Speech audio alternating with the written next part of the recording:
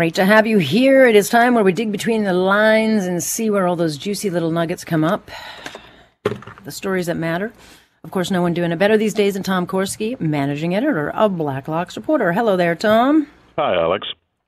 Any thoughts on the campaign so far that you've seen? Not a morale booster in Nova Scotia. Long-term effects of that are pretty rough. Premiers really run this country. It's been the case for many years. And if you start out from Victoria in a car looking for a Liberal premier, that's a long trail of winding. I mean, you only have a federal carbon tax because Liberal and New Democrat premiers helped out the Department of Environment. Long-term, that's bad news for a Liberal cabinet. Yeah, it's interesting. The PC party was 30 points behind at the beginning of this election, and then they won. So nonetheless, campaigns matter, I guess, in the end. A couple of headlines I think that are interesting, and I wanted to ask you about them, if I can find them. Here. Oh, yeah. Taxpayers. We oppose amnesty for, of course, those who should not have gotten the $2,000 pandemic relief checks. These are the CERB checks. And there was some in-house research by the CRA. And they can't, I mean, this thing went over 200% over budget. We've talked about this before. The Department of Finance had estimated the program to run $24 billion. Final payments, $81.6 billion. And records show there was so much misspending on people who shouldn't have gotten this. For example, 317,900 high school students got this benefit, almost $635 million. And so rightfully taxpayers say, we want it back. And the CRA polled that, and they got their answer. They asked the question, and they got the answer.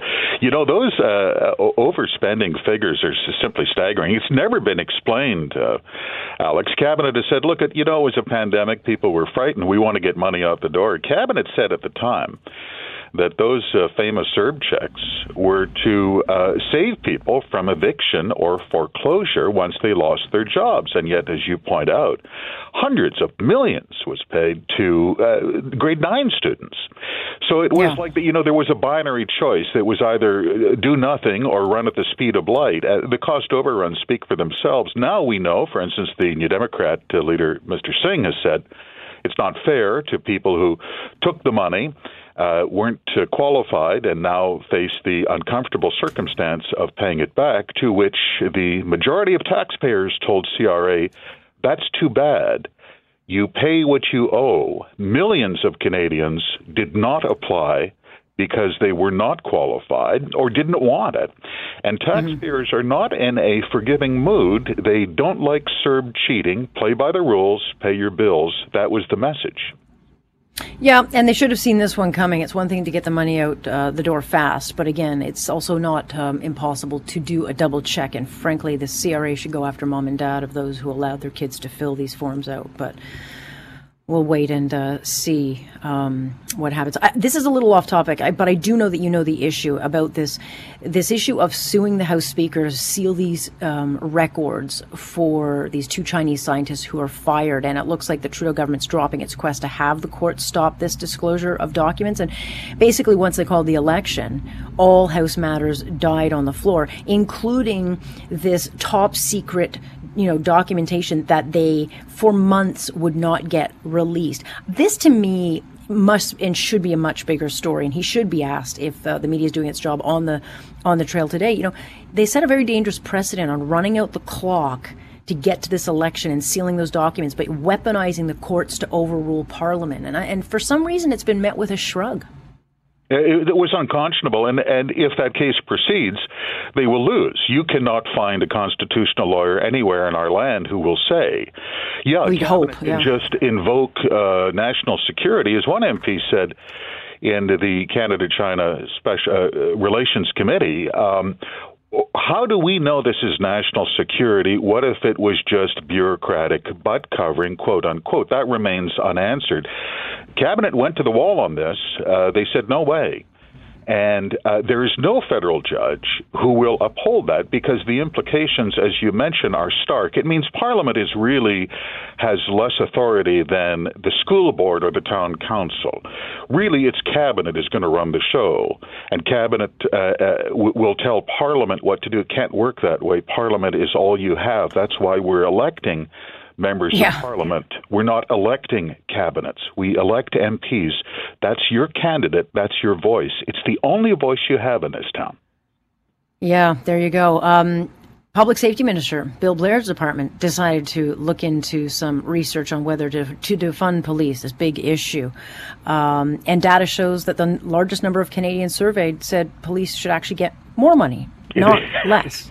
And I thought it was really interesting.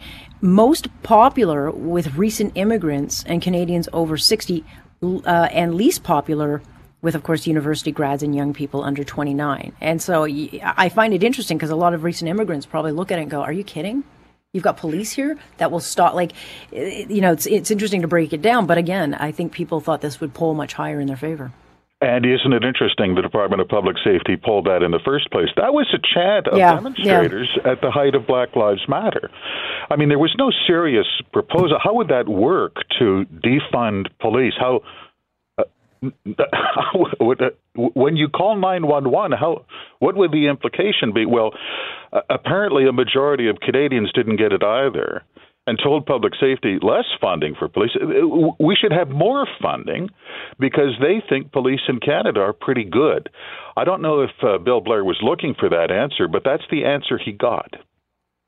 Yeah, and therefore, again, it's the headlines seem to get all the attention, but the small print of it does not. And then you've got this air quality. So air quality apparently making a marked improvement since 2006, and this is according to a Department of Environment report. And so this completely contradicts these claims by then Environment Minister Catherine McKenna that people are dying. I mean, she went out there when Montreal was going through a heat wave and talking about people dying because of the air and such and so forth. But sulfur dioxide emissions were down 63%, carbon dioxide and nitrogen oxide down 30%, soot and dust, fine particulate matter declined 35%. We've done pretty well. There has been comment made before, Alex, about you talk about binary choice in the media coverage of climate change. It always skews catastrophic. Everything is a catastrophe all the time. I don't even know why I get up in the morning. I'm just going to die in a couple of years, so why bother? Here's an outbreak of science that says, do you know what? If you were alive in Canada in 2006, 15 years, you can demonstrate that the air actually got better in Canada, markedly improved, right across the country. It actually got better. Where was that story as the lead on all the newscasts in the exhaustive, catastrophic coverage of BC wildfires? Sometimes things actually get better in this country when it comes to the environment. They just don't want to talk about it. Yeah. There's not a lot of balance on this issue, but nonetheless, we'll push against the tide as long as we can. I'll end it on this one because this is, I think, an interesting question and one that should be asked. And if he didn't answer it for you, I would have asked him myself when Aaron O'Toole comes on with me in just a few minutes. But the Conservative Party said it will repeal $500 million in federal subsidies for the press if elected September. And O'Toole is also pledging to review $1.2 billion in annual funding for CBC's English language service. And this is in the election platform of Canada's recovery plan. And so I say hallelujah. They're going to stop direct funding to hand-picked media outlets. Tom, often people say, well, you're bought and paid for by this government. No, actually, we aren't. We don't get any of this money. And I wouldn't want this money because it does give off. You can't have a balanced media if the government's, if you're always shilling for money from the government. No, there is no independent media if you are dependent on the government for subsidies. And it's interesting, there's been a news blackout on this. I wonder why all the publishers that have taken subsidies have not reported the fact that the major opposition party from the 43rd Parliament wants to drop subsidies in a heartbeat. Why would they do that? Well, you can't have funding cuts for diabetes pumps and maintain welfare for incompetent, money-losing publishers at the same time. Everyone knows what the priority has to be. Interesting on the CBC, O'Toole had campaigned to privatize the English language television service outright. He's watered that down a little bit. Nonetheless, this is the first election since CBC TV went on the air in 1952. First election where you've had a legitimate major party leader say, CBC English television, they're on the block. That's a first. Yeah, first, and again, I had been told this was not in the platform, and then I'm like, well, wait a second, that's not what Blacklock's reporter's saying. So I'm glad to see it's in the platform, and I'm sure the CBC will sue him for something during the campaign. So we'll wait and see on that. Appreciate it always, Tom. Thank you for the conversation. Thank you, Alex. Tom Korski, managing editor over at Blacklock's Reporter, and of course, subscription-based magazine, but they absolutely deliver the goods. So it is absolutely worth the investment.